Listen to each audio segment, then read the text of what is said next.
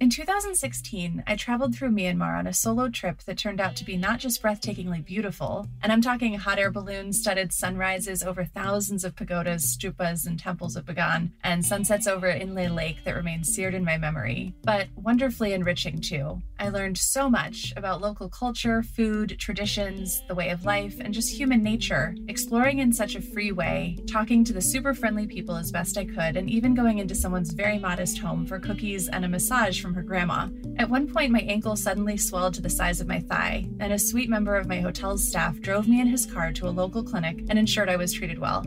I found a local guide to take me through the gleaming gold Shwedagon Pagoda in the busy city of Yangon, where he offered such interesting insights into the Buddhist practices and beliefs there. I left with so many wonderful stories and interactions, and tons of photographs I still treasure. I couldn't wait to tell people about it and write about Myanmar. It sounds like you had such a magical time, though I'm sensing a but coming. You're right. Little did I know that my trip coincided with the start of a genocide of the Rohingya people. Within months of my return, the international media began reporting on this persecuted minority and the horrors being perpetrated against them in Western Myanmar. I had a really difficult time squaring my experience with this news. The people I met were just so lovely, not the type of people who seemed like they would readily endorse a genocide. I'd imagine it brought up a bunch of questions. Definitely. Like, should I now feel badly about having gone there? Was me traveling there somehow bolstering or supporting the government's actions? And what's the responsibility of a traveler to follow current events and make ethical choices about where they choose to go? Or what values you can use to make those decisions for yourself? I think we can all agree that visiting a country where you are aware that a genocide is occurring, unlike you, Catherine, is not something any of us would choose to do. But what about a country with a prosperous, peaceful, and healthy population that doesn't hold free elections? Or a country that actively promotes sustainable tourism and development, but which doesn't have a free, independent press? These are the kinds of things we constantly have to ask ourselves as travel writers. Should we visit and, what's more, promote destinations that might be problematic for one reason or another? And what kinds of questions do we need to ask when making those judgment calls? Welcome to Conscious Traveler. We're your hosts, Eric and Catherine, and we're excited to dive into the world of meaningful, mind-opening travel with you. With our stories and interviews, we hope to make it easier for you to indulge your curiosity and seek out rare experiences wherever you go next. When I decided to go to Beirut, Lebanon, to visit my sister who was working there, people were horrified. It had a high travel advisory from the U.S. Department of State because of violence happening in certain parts of the country. But then on the other side of the coin, while in the Philippines, I was horrified to learn about how their government was handling a drug crisis. They were essentially just murdering anyone suspected of dealing drugs, even if they were totally innocent, and it was just a spiteful neighbor who reported them as a way of getting retribution for some perceived slight. There were no trials or anything. I think about when I decided to go gorilla trekking in 2019. I made a very conscious decision to do it in Rwanda instead of Uganda, where the government has adopted extremely homophobic policies and where LGBTQ human rights activists have been murdered. I couldn't fathom going there as a gay traveler myself. While I would probably be safe as a foreigner, how could I justify spending travel dollars in a place that was actively persecuting my gay brothers and sisters? I feel like as a female, there are certain places I wouldn't feel comfortable either. Parts of the Middle East come to mind. That said, it's not as if things are perfect here in the United States. The last few years, we've had what was essentially a Muslim travel ban. Fortunately, President Biden put a stop to that on the day of his inauguration. But still, with all these questions we've had and continue to ponder, we thought it was a good idea to consult with a couple people who could help advise on how to navigate them in the future. First, we're talking with Anu Taranath, a teaching professor on issues of diversity, racial equality, and social change at the University of Washington. Dr. Taranath also consults with educational institutions, government agencies, nonprofits, and businesses on these matters. Dr. Taranath also recently wrote a book called Beyond Guilt Trips, Mindful Travel in an Unequal World. In it, she raises questions about how and why we might feel uncomfortable traveling to places where there is inequity and injustice, and how we can examine those feelings as we decide where to go. Anu, thank you for joining us today. Hi there. So nice to be here. We were talking about this also in terms of your book, Beyond Guilt Trips, Mindful Travel in an Unequal World. And the title sort of says it all. The world is a big place with lots of complicated questions and interesting destinations. And travelers have to navigate a lot of questions these days when deciding how, where, and when to travel. And we just sort of wanted to jump off on a general point, which is, what kinds of questions can travelers be asking themselves today when starting to think about possible destinations? Right. It's a great beginning question. The world is large and grand and immense and wonderful and really messed up all at once, right? That's right. Absolutely. And there's no place on earth that I know of that isn't grappling either a little or a lot with issues of power, identity, belonging, human rights, who has more opportunity, who has less. So these are not simply destination-specific issues. These are what I've come to learn as human issues. I don't condone it, of course, but I am seeing it less located in X place or Y place and more as a condition of what it means to live in a complex, unequal, really fraught world together that is increasingly becoming unequal day by day, right? So I think any of us who are thinking about traveling, I would suggest we kind of start close to home and think about, what are we noticing at home? What are we noticing in our communities? What have we been socialized to see? What have we not had to see, perhaps? What conversations are happening nearby? And what does that raise for us? What kind of feelings does that raise in us, right? All of this is part of developing, I think, a more mindful traveling lens. You know, as I write in my book, traveling for me is not just about getting on a plane to go to Kenya or Nepal.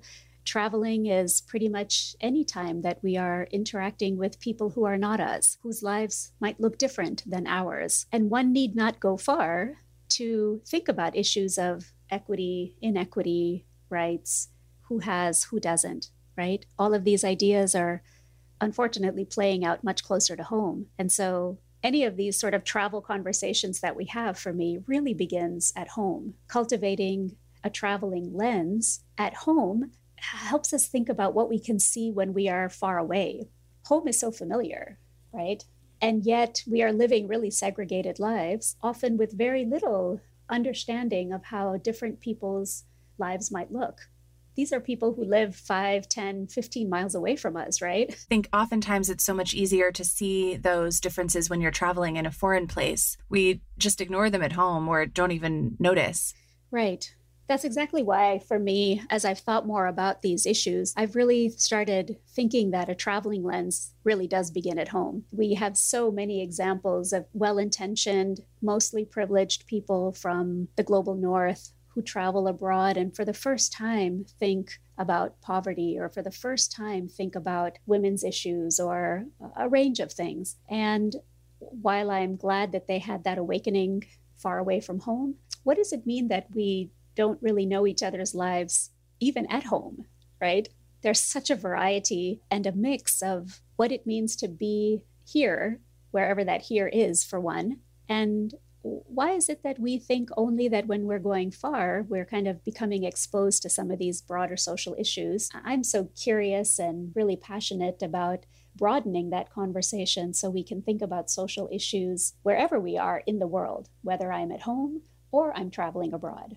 Yeah, and I think that's such a good point. And here in the US, in history, there's plenty of issues. I think a lot of people have begun to realize that we're not perfect. It's not only other places and faraway destinations that have these kinds of social justice issues or inequities again, but what are some of the kinds of questions that might be thoughtful or provocative to ask ourselves when considering these other destinations where, again, there are maybe political policies that we don't agree with, or gender-based violence or human rights violations of certain populations? How can we think about squaring that in our minds with the sort of questions that might lead us to making a decision?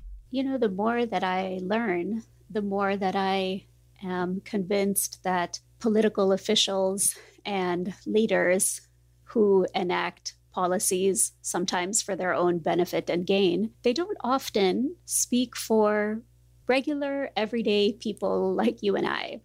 All kinds of things have happened in this country over the last few years, and even previous to that, that I don't agree with. That has nothing to do with the ways that I live my life and that I seek to put into practice my own values. And if that is true for me here, that is true for millions of people around the world. Their government might not represent who they are as a people and what is valuable, meaningful, and critical for their communities.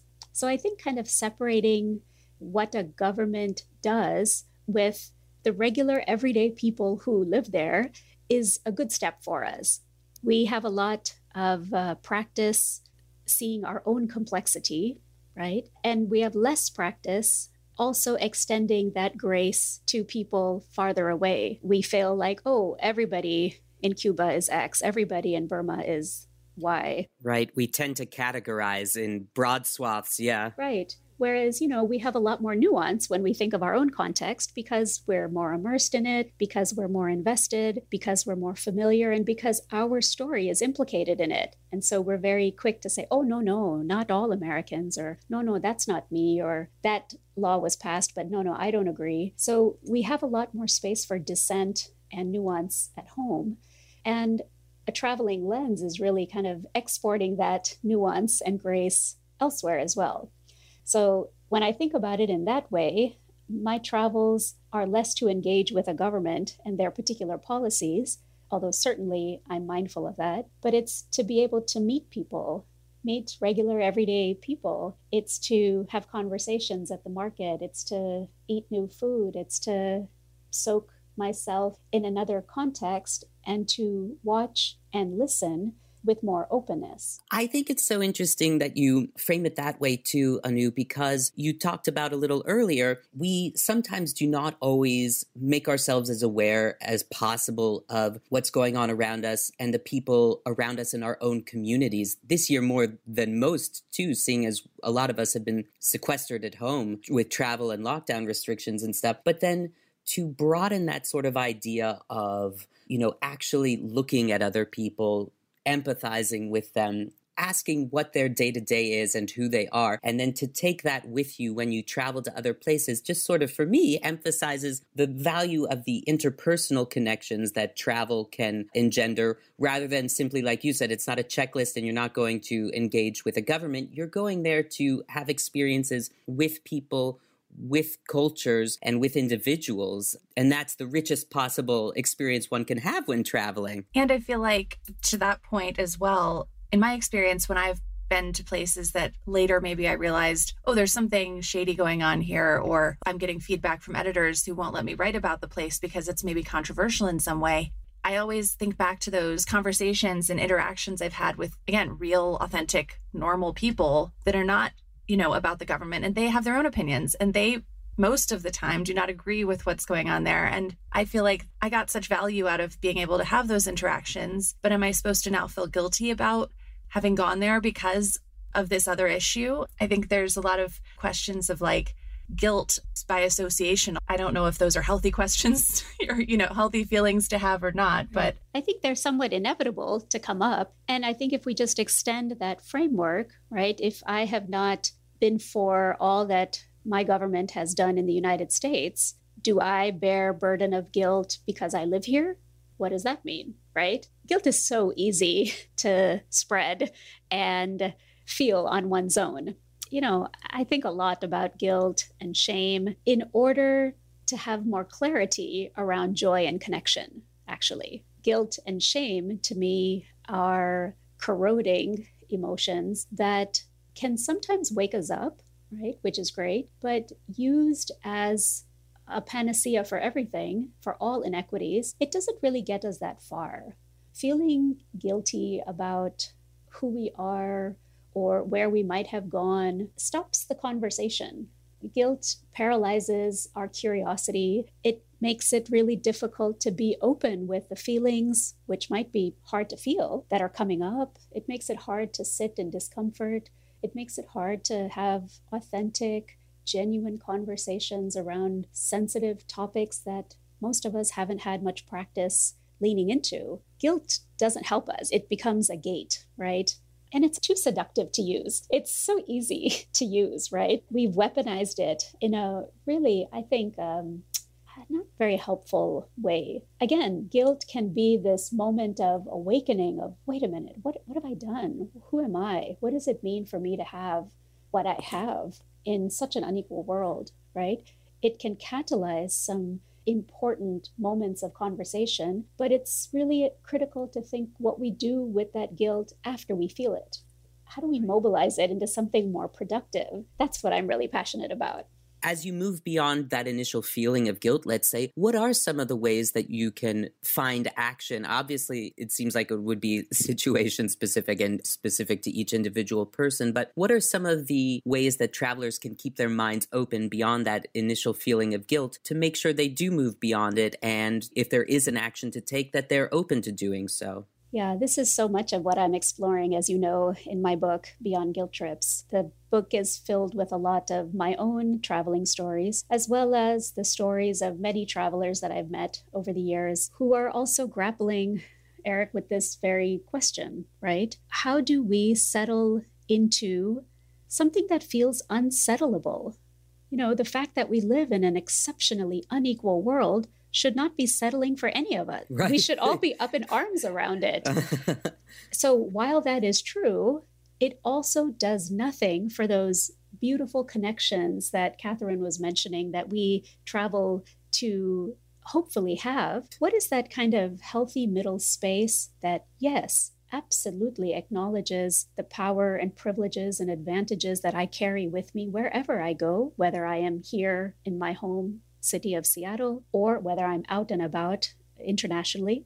None of those privileges or advantages go away. They often are exacerbated. So only rehearsing that over and over again when I am in Nicaragua or in Nigeria does nothing for me. On the other hand, pretending that who I am and what I have doesn't matter is naive. It's woefully naive. I'm looking for that middle space where we can be mindful of who we are and what we have, and also learn how to witness other people's lives well, right?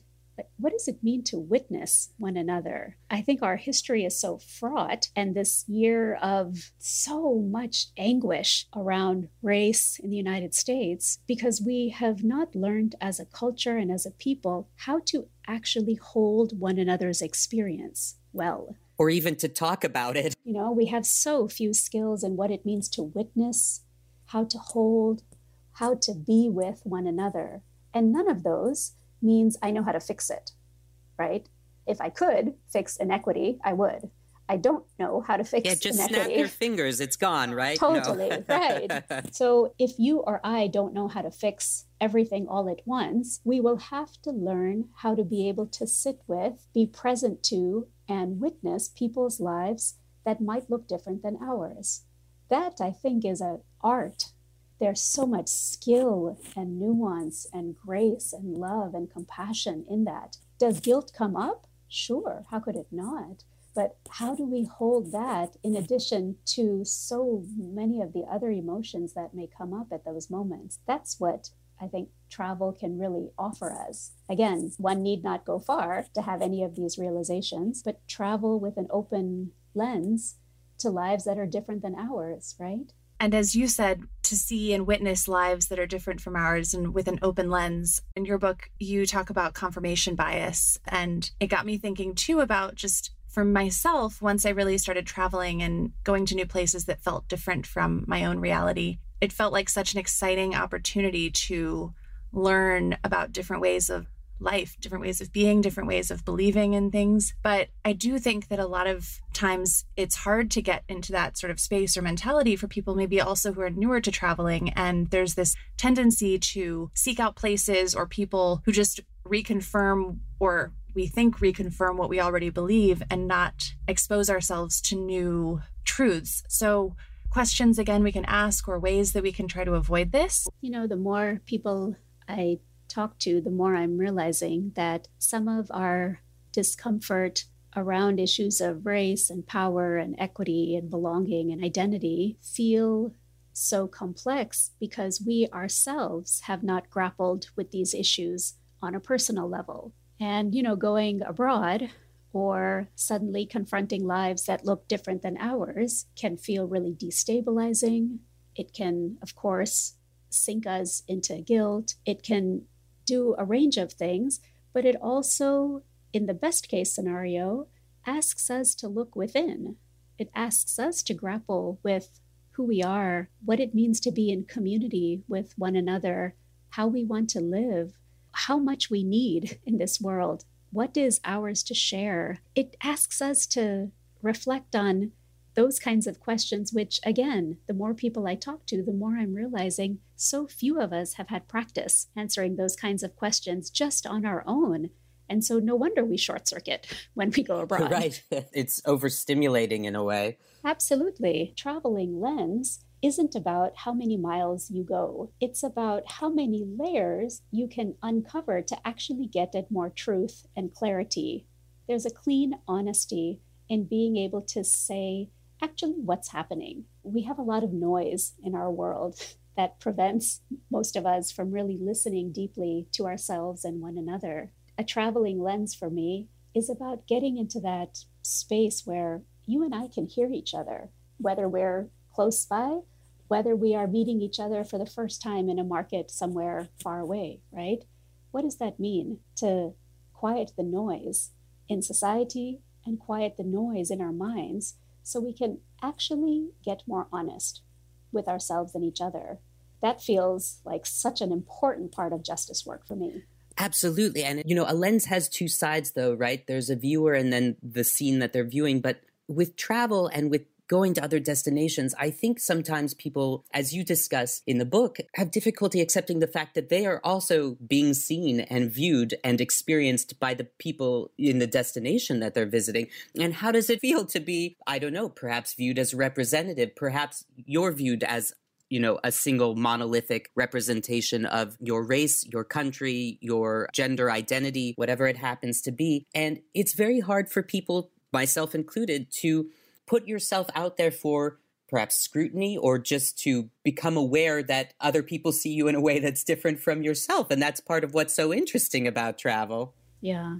How does travel make us rethink who we are based on how others are seeing us, right?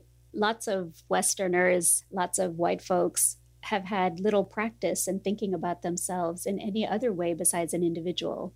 Individualism is such an important concept in the West. And while I see some benefits of that, some of the downsides of that is, what does it mean if you've never had to think of yourself as part of a larger group? And suddenly when you're abroad, you are now being thought of as part of a larger group, right? Lots of travelers that I have been with have really struggled with that notion. No, I'm not like everyone else. And a group you might not identify with, like you're saying. But even we do that to the people we see in a destination too. We group them all into one generally. Right. And that kind of race. So it's totally fair that they should do that to us, really. Totally. Absolutely. How race gets configured abroad sometimes very often looks really different than how race gets configured here. Here in the US, I am a small woman of color, and how people read me is so much of how they approach me. When I am abroad, I am myself. I'm still the same person, but I am read differently. I'm still read as American in some ways, but I'm also read as not that kind of an American. I'm not the white kind of American.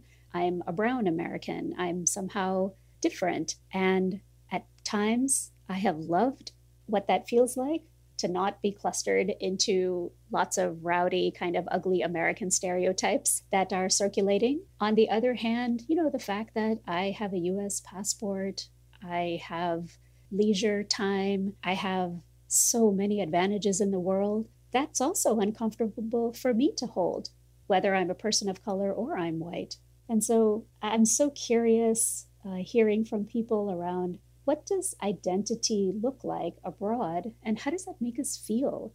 How does that sometimes close us off from these deeper conversations that we're having today? Or how can that humble us to stay open, refreshed, resilient, and present for what comes up? That's, I think, where the real glory happens, right? If you and I can note, boy, this is tough. Stuff is coming up for me, but here we are. So let's keep going. That is where we can actually do healing work together. I mean, what is justice if not healing? What does it mean to heal ourselves, right? And I think, too, while we've been not able to travel as much, now is a great opportunity, I believe, to think about this at home, practice sort of our travel lens on a more intimate level, practice asking some of these questions about our own communities or the community next door, and start getting into that mindset in preparation for the future. Yes. I bring to the travel industry a lot of my work around racial equity here in the US.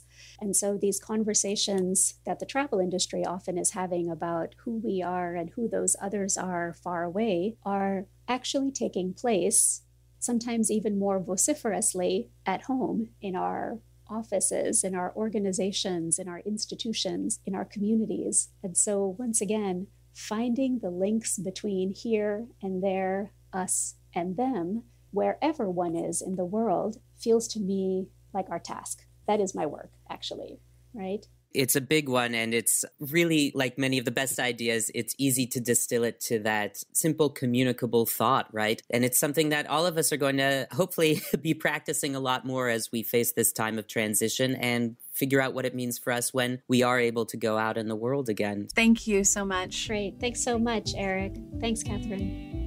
I think Anu's suggestion to practice honing our travel lens while at home is a great one and an exercise that would serve us all well, especially in these trying times. And she raised so many great questions that can help put into perspective each of our roles in this world. For some more concrete ways to put these ideas into practice, we look to Simon Lynch, Director of Sales for Luxury Travel Group, which is the parent company of Scott Dunn. As a conscientious travel operator, they've planned incredible trips for me throughout Morocco and Namibia. Simon's experience in the travel field is vast, especially concerning where the company sends clients. We caught up with him in London, where he is based, and asked him about the kinds of questions travelers need to pose and how they can make responsible choices when planning trips. So Simon, with the world changing so constantly, especially politically in many places, how do you take a look at your destinations and perhaps make adjustments to particular offerings? Are there things that play into what kinds of trips you'll sell in a place? Well, first of all, thank you for having me. Delighted to be chatting about this subject, one that's really close to our hearts here at Scott Dunn. The first thing I would say is we're constantly reviewing. So whether it be a destination, a hotel group, or a region, we're always looking at it. We're fortunate in that we have a team of 12 who are constantly focusing on this product area for us. They're looking at changes, they're looking at political dynamics, and they feed back to the various parts of the business to make sure that we're always looking at those key considerations: sustainability, diversity, impact on communities, and how really tourism can be a force for good, which is something we absolutely want to have as part of our ethos. One of the things that we take very seriously is trying to support good work where we see it. I'll give you an example. So, for instance, in the Mediterranean, that's not a part of the world, right, where sustainability is at the forefront at the moment. I think of mega yachts and things like that, so it doesn't seem very sustainable. Exactly right. So one of the destinations that we think are doing a really good job at the moment is Cyprus, which is something that you don't particularly hear about, and doing some phenomenal work around single-use plastic, around the environment, and around educating guests who visit Cyprus. And we want to support and shout about that. So it's not always necessarily about the things that are in the news as such. We want to be caring, really, in our approach and make sure that we're making a difference to those businesses that are trying to do the right thing.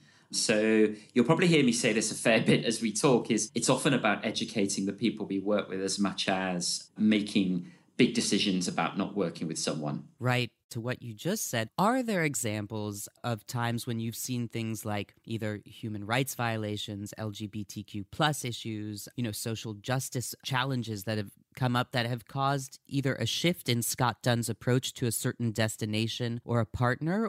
And what have you done in those scenarios? We don't have a sort of tick list of the various things that are out there that we should be considering, because there are so many, and it's very nuanced in many destinations. Absolutely. So instead, we are continuously looking at what's going on in each country and trying to make determinations in that way. So, for example, it might be around disenfranchisement of communities through changes in development going on in a particular place, or local taxes and how they're affecting communities who are impacted by tourism. So a myriad of different points that we look at, not just one.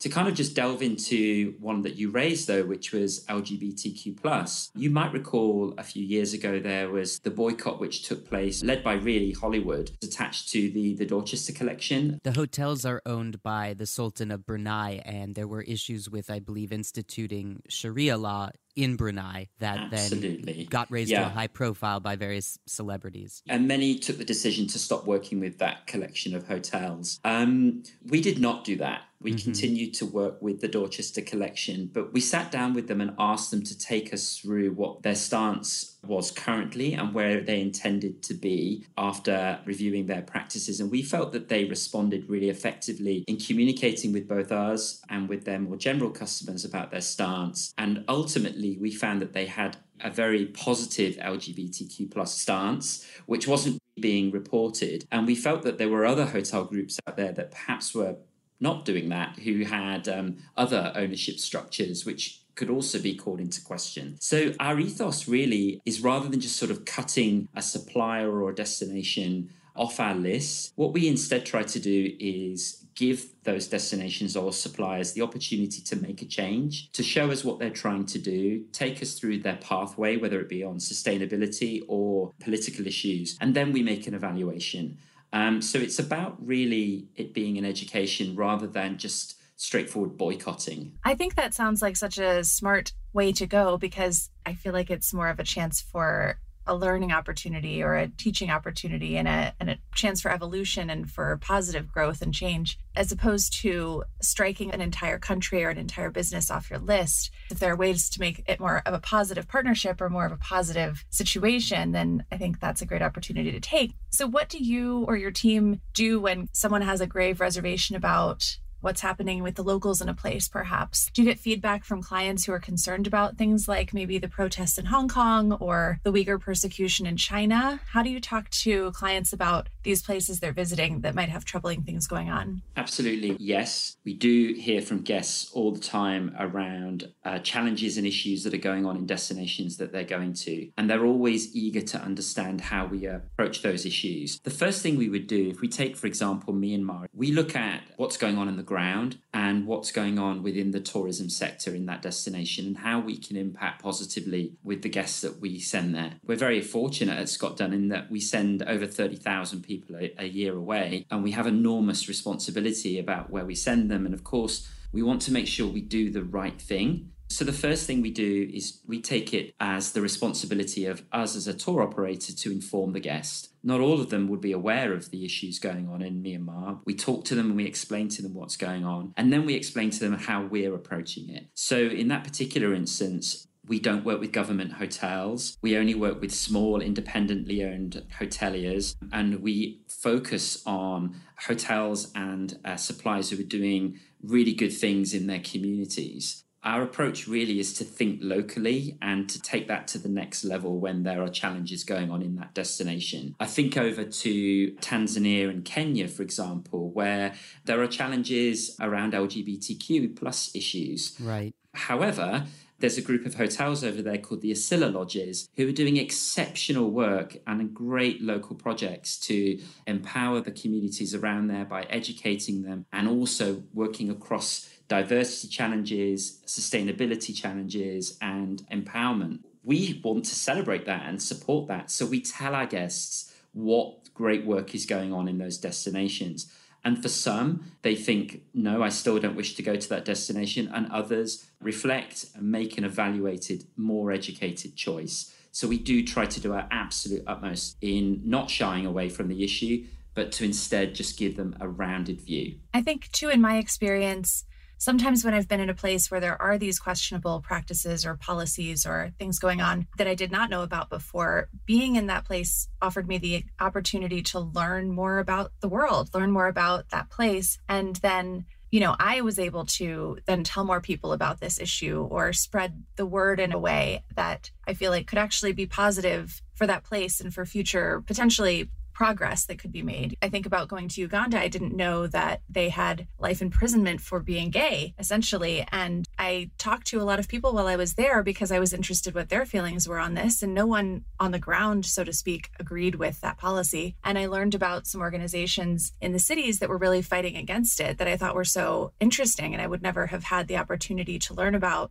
if I didn't realize that this was a thing. Absolutely. I mean, there are multiple sides to a lot of these debates. And by being in a destination, you get to see what people on the ground are thinking. They may not even know about the issue, or there may be a dimension to it that's not being reported in our home destinations. Or it may be that actually people want to know what our view is. One of the things we've talked about in the past is the value of getting out there and meeting local people on the ground. And that might be as simple as having a local guide with you, which is something I've always been a real advocate for, and actually talking to them about political challenges in a country or issues around the environment and what's going on. Actually, a huge amount can be exchanged in both directions there. And I think that's enormously valuable to take back to the UK or the US or wherever, to actually explain what you're seeing on the ground. And that's done in both ways, right? And it's a really powerful force. One of the great things I love about travel really is that sharing of ideas and understanding about our own worlds.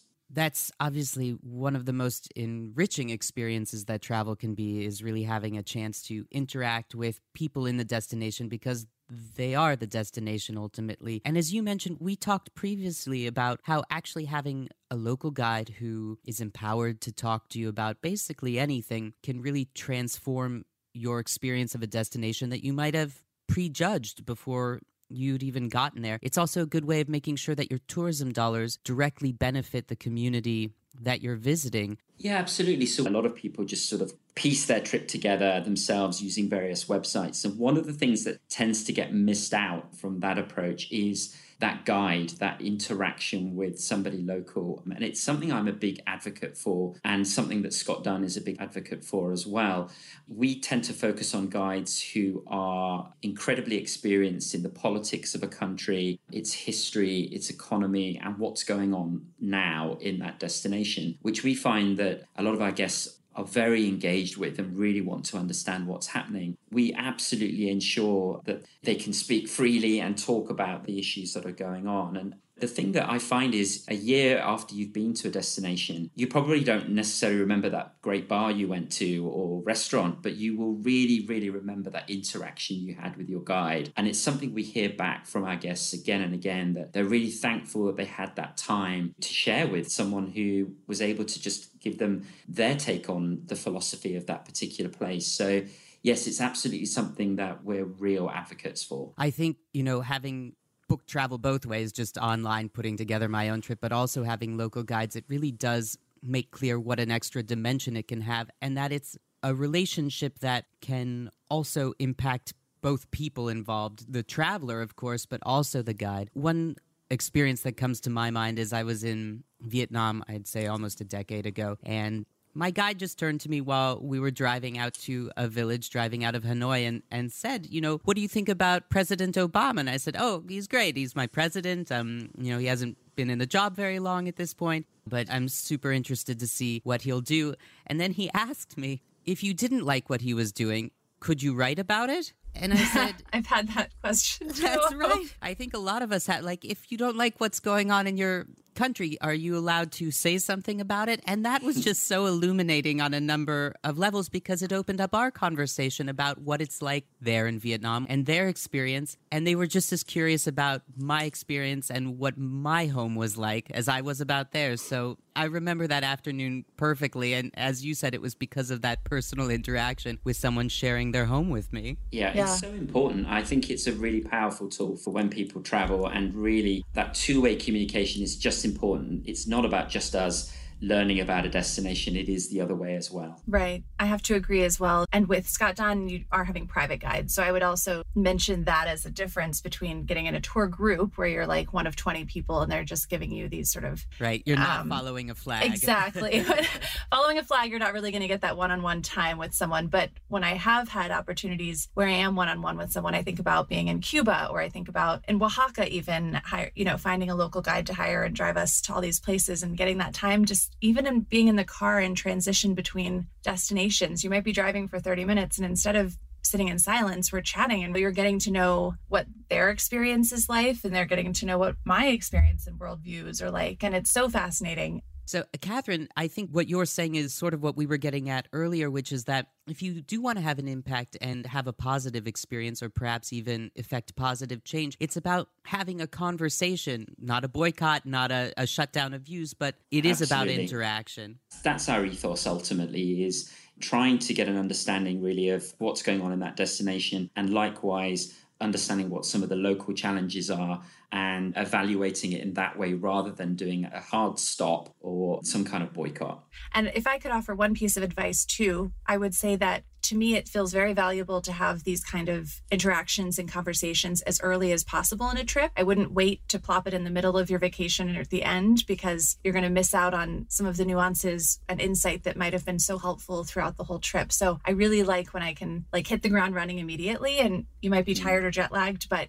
I think when I've been able to get to a place and on the first day I have someone taking me around, like I did with Scott Dunn and Fez in Morocco, we spent our first day with a guide, and it was so valuable and gave me such a new, wonderful sort of lens to look at my next 3 weeks of being in Morocco through. So I think doing it as soon as possible can be very valuable. Fantastic. And I was going to ask then, Simon, as well, do you feel like clients, customers themselves are getting more savvy and on their own wanting to delve a bit deeper into trying to be truly conscious and ethical with their travel choices? Like they're not just looking to you to book a luxurious holiday for them, but that they have real opinions or requests that are maybe specific to the destination or their interests and values, say wanting to stay somewhere that does not use single-use plastics, or asking to stay in a place that is locally owned and engages deeply with the community. And if they don't ask those questions, do you all have sort of ways of steering them toward partners or places with those values?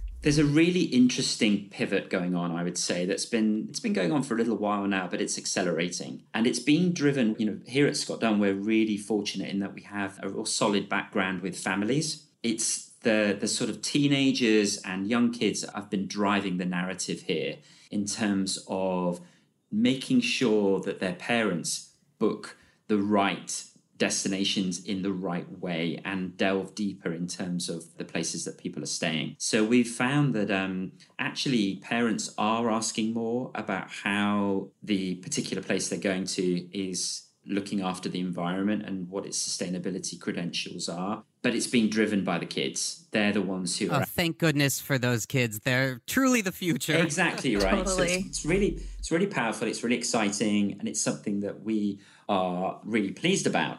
In terms of, do we nudge guests when they don't mention it? We do, to an extent. We'll absolutely explain why we've chosen a particular hotel, and often we'll dial up the sustainability credentials of that particular place. The moment we do that, most people react very positively and want to know more. And they really want to get under the skin of, so how is the hotel doing that? What are their policies? How does it all work? So it may not be on the tip of the tongue of everyone, but once it's raised, it generally becomes quite an engaging point, and people do want to understand what's happening, and it informs their purchasing decisions once they're told about it. That's really reassuring too, that they also don't just sort of take whatever credentials are printed on the card, but actually ask follow-up questions about it. Yeah, and ask absolutely. for the details. Simon, if we can turn to the personal just for a moment. Okay. You're a very experienced traveler. I'm sure you've been lots of places over the years. Have you visited certain destinations or been with certain partner companies that have made you uncomfortable or that you did raise issues with? And we're not asking to name names. We're just more interested in how you personally dealt with maybe the uncomfortable aspects of travel in destinations where, some of these issues were present, and whether you were able to effect some sort of positive change. Yeah, okay. I think it's a really good question. As the company I work for, Scott Dunn Grows, we really feel that we've got a deep responsibility to support what's going on out there that's really good, but there are destinations that have got more work to do, right? Including, our two countries too, I would say. Absolutely. And as hopefully we move into a post-COVID world, I think people are going to be a lot more savvy in terms of making these decisions around where their money goes as the travel world begins to emerge from all of this. I think if I could highlight a couple, initially, I think the cruise industry has got a lot more work to do, particularly in ensuring that as much money flows into local communities as possible. You talked earlier about, following the flag when you're your guide. And I think the cruise industry sort of dispenses a few thousand people into a place for a few hours, and then everybody ups and leaves again, and there's not a great deal left behind. And I think there's definite more work that could be done there to ensure that it really is a force for good in particular places around the world. On a more personal level, though, I think parts of and not all, but parts of the Middle East and the Gulf region have got some work to do in terms of their employees within the tourism sector and how they empower their employees. And if you've been to some of those countries, you can see that there's definitely some challenges there. We are seeing some good work coming out of the Middle East and the Gulf with the hospitality sector, but we've got quite a bit of work to do. And I think they would agree. Again, super interesting potential case study, because obviously so much more travel traffic goes through those three hubs in Abu Dhabi, Dubai, and Doha than ever before. And so one might hope that with the influx of people from all over the world and various cultures and travel cultures, that change might be in the air, depending on what those travelers demand from the destination when they get there. Yeah, a bit more equity maybe. Absolutely. And I think, if you've been out there, you'll see it's skyscrapers going up everywhere, and there's a real boom in the hospitality tourism sector. We're not just looking for trickle down. One of the things that we spoke about before is at Scott Dunn, we're paying a lot of attention to now ask who is on your management team in these hotels and in these communities. And we want to make sure that there's more local faces represented and actually have decision-making power rather than sort of Westerners being flown in who kind of run everything. We want to absolutely ensure that these are locally run endeavors. And we're taking some baby steps in the right direction. As you said, there is a lot of work to be done, but it all starts with awareness and asking the questions and being curious. So it's wonderful to hear that you all are doing so much to kind of encourage guests in that direction and make sure you're really thinking about the partners you work with. Thank you. Much appreciated. Yeah, thank you so much, Simon. Thanks, Simon. Thank you. I was happy to hear Simon notices clients getting more proactive in asking these questions. I think one of the big takeaways from these conversations is the value of local engagement. Even if you're going to a destination that might have questionable practices at play, there are ways to ensure your tourism dollars are benefiting the right people. I totally agree. There can be no positive change without these interpersonal connections, and writing off entire countries and populations is only likely to have the opposite effect. It's true. And there's a lot of work to do, but I do believe that as travelers, we can be part of the solution. For more information about Dr. Anu Charanath and her book, as well as Scott Dunn's trips, visit ConsciousTravelerPod.com. And check out @ConsciousTravelerPod on Instagram for some of Catherine's photography from Myanmar. We'd like to thank Matthew Carpenter, who composed our music.